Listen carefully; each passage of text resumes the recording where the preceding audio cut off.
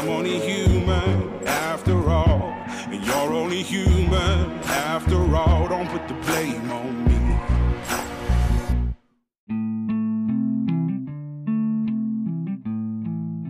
me. Welcome to Ponder Exchange, a podcast about Christian faith and armed service hosted by me, Brother Logan Isaac. First Formation is spiritual exercise for high church lowlifes looking to get the fuck up and pray. Join us every weekday morning to hear the good news through grunts and with grunts, in the unity of the Holy Spirit as one church forever and ever. Fall in.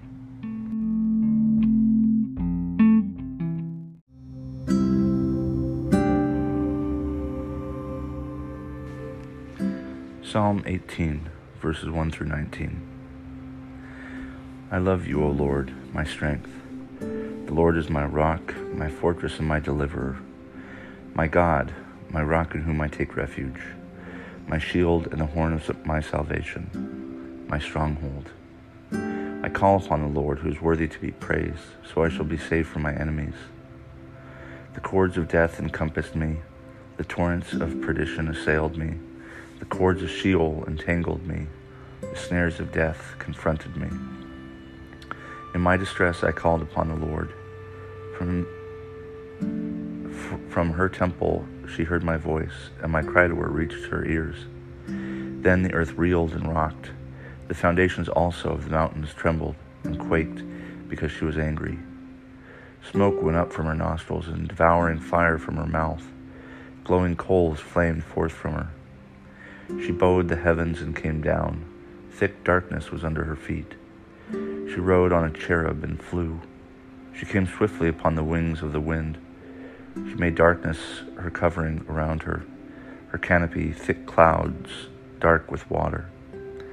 Out of the brightness before her there broke through her clouds hailstones and coals of fire. The Lord also thundered in the heavens, and the Most High uttered her voice, and she sent out her arrows and scattered them. She flashed forth lightnings and routed them. Then the channels of the sea were seen, and the foundations of the world were laid bare at your rebuke, O Lord, at the blast of the breath of your nostrils. She reached down from on high. She took me. She drew me out of mighty waters. She delivered me from my strong enemy and from those who hated me, for they were too mighty for me. They confronted me in the day of my calamity, but the Lord was my support. She brought me out into a broad place. She delivered me because she delighted in me.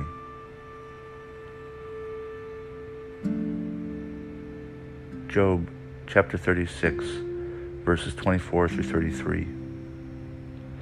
Remember to extol his work, of which mortals have sung. All people have looked on it. Everyone watches it from far away. Surely God is great, and we do not know him.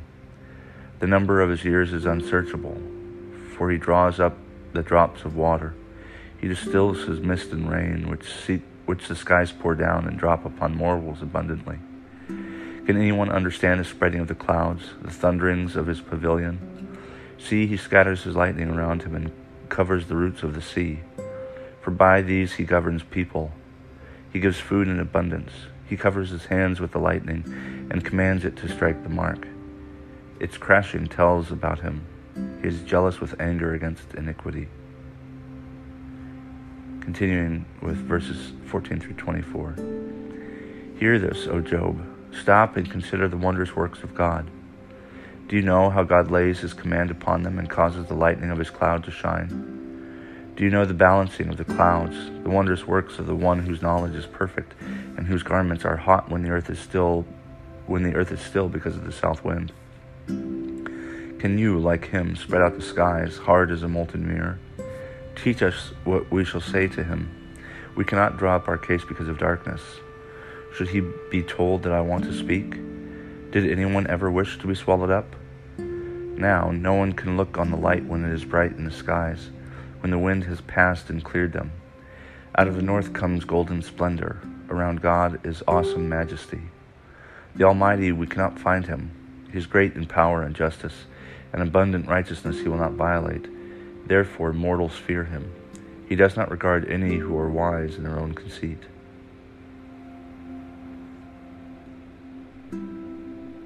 The Gospel of Matthew, chapter 8, verses 23 through 27. And when he got into the boat, his disciples followed him. A windstorm arose on the sea, so great that the boat was being swamped by the waves, but he was asleep. And they went and woke him up, saying, "Lord, save us, we're perishing." And he said to them, "Why are you afraid, you of little faith?" Then he got up and rebuked the winds and the sea, and there was a dead calm. They were amazed, saying, "What sort of man is this, that even the winds and the sea obey him?"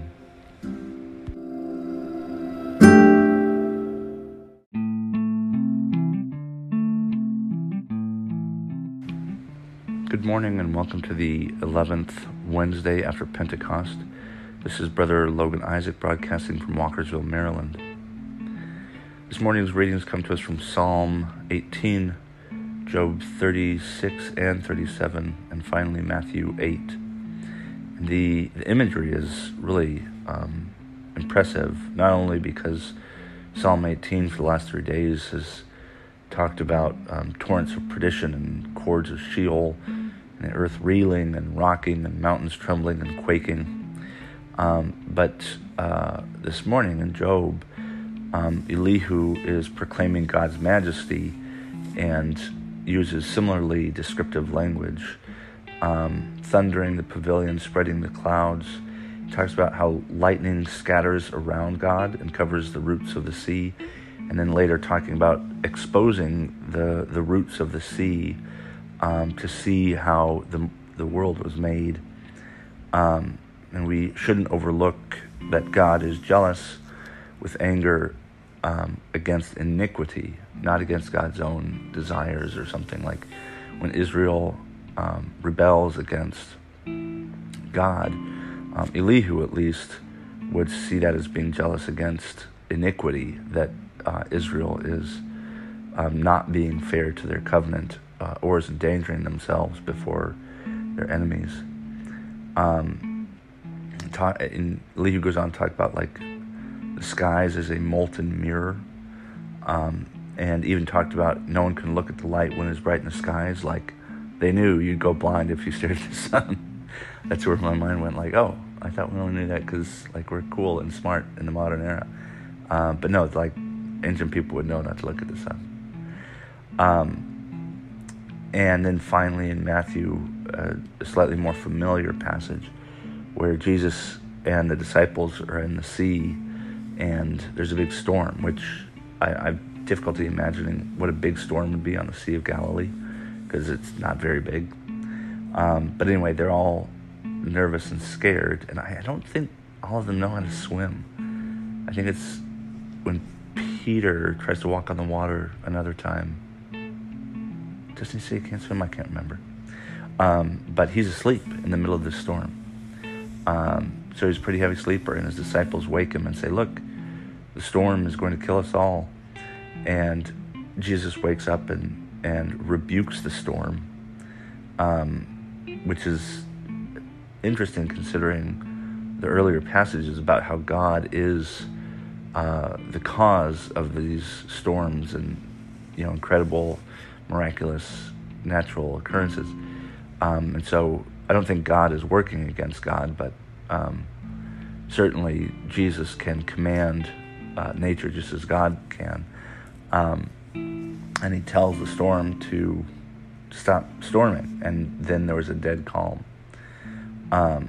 And what the disciples say amongst themselves, "What sort of man is this that even the winds and sea obey him?"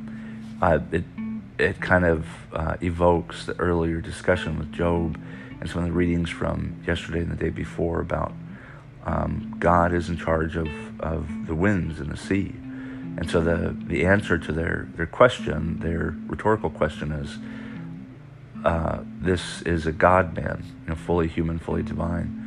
This is the Son of God who is God and who is also mysteriously fully human as well.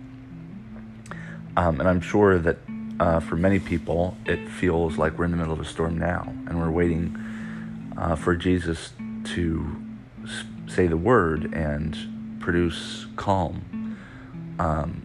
And I think that the passage from Matthew reminds us that we can put our hope in God to do that, but it's up to God when that calm comes. And between the pandemic, the climate change, economic disaster, any number of things, coming elections and governmental changeover, they can feel like a storm. It can feel like a lot of that imagery that we've just read,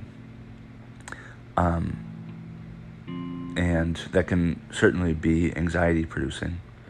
And one thing that I always that I don't know, I think storms.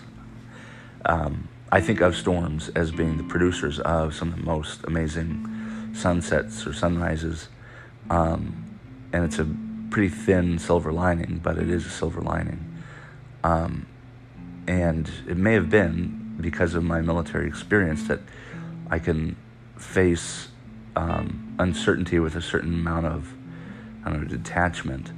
I don't know. I think maybe that is part of it. I remember being much more prone to anxiety before I joined. Like when I was surfing, I'd get kind of freaked out with an outside set if there was something that I thought might be dangerous, even though, I might know that nothing really is going to happen. I'm still afraid in the short term, even though in the back of my mind I know that, for example, it's not going to break because I'm too far out or something. And I think that reminds me of this moment we're in now, and this promise that we see in Matthew of God stilling the waters, that there's every reason to be anxious and afraid and uncertain, but we can also have hope, knowing that things will be made right. We don't know when or how, but we can place our faith in God, calming the waters, calming the storm. And those of us who are able to face these challenges, or think we're able to face these challenges with a little bit more level-headedness, that may include a disproportionate number of people in the military who have, who face unpredictability and challenges and uncertainty and danger on a regular basis. It's our responsibility, because I think I'm one of those people who can face challenge with a certain amount of detachment. It's our responsibility to help be anchors to those in our community who aren't as confident or assured, not just to remind people with words, but with our deeds and with our behavior, to be the anchors in the storm, to help our fellow men and women, our community, until that time when God speaks the word and calms the waters. We don't know how long it will be, and many of us in the military have this sense of duty, and that might be one way in which we understand our duty in this time is to be level-headed, to not succumb to partisanship, but to be solid rocks that others can rely upon, to be fair and impartial and compassionate in a time when it's easy to fall into panic or despair. So I hope that being Christian soldiers and veterans predisposes us a little bit to level-headedness, to a certain amount of spiritual maturity. That's certainly I hope that's true. I think I've seen that in my life and the lives of other Christian soldiers and veterans that I know. And that isn't to say that we aren't ourselves a bit anxious or afraid or panicked, but what we do with our feelings of anxiety makes all the difference. it's okay to run to someone we think can help us and ask for help. There's nothing wrong with that. Jesus wouldn't have calmed the storm without having been asked for help.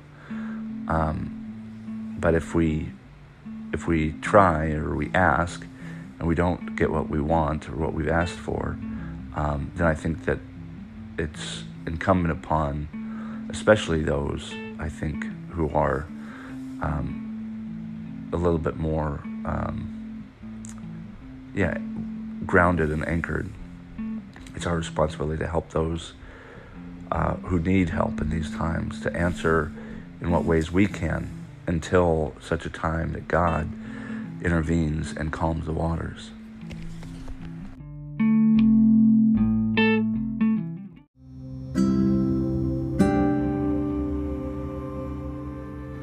A prayer for quiet confidence from the Book of Common Prayer. O God of peace, who has taught us that in returning and rest we shall be saved, in quietness and in confidence shall be our strength. By the might of your Spirit, lift us, we pray, to your presence, where we may be still and know that you are God. Through Jesus Christ our Lord. Amen.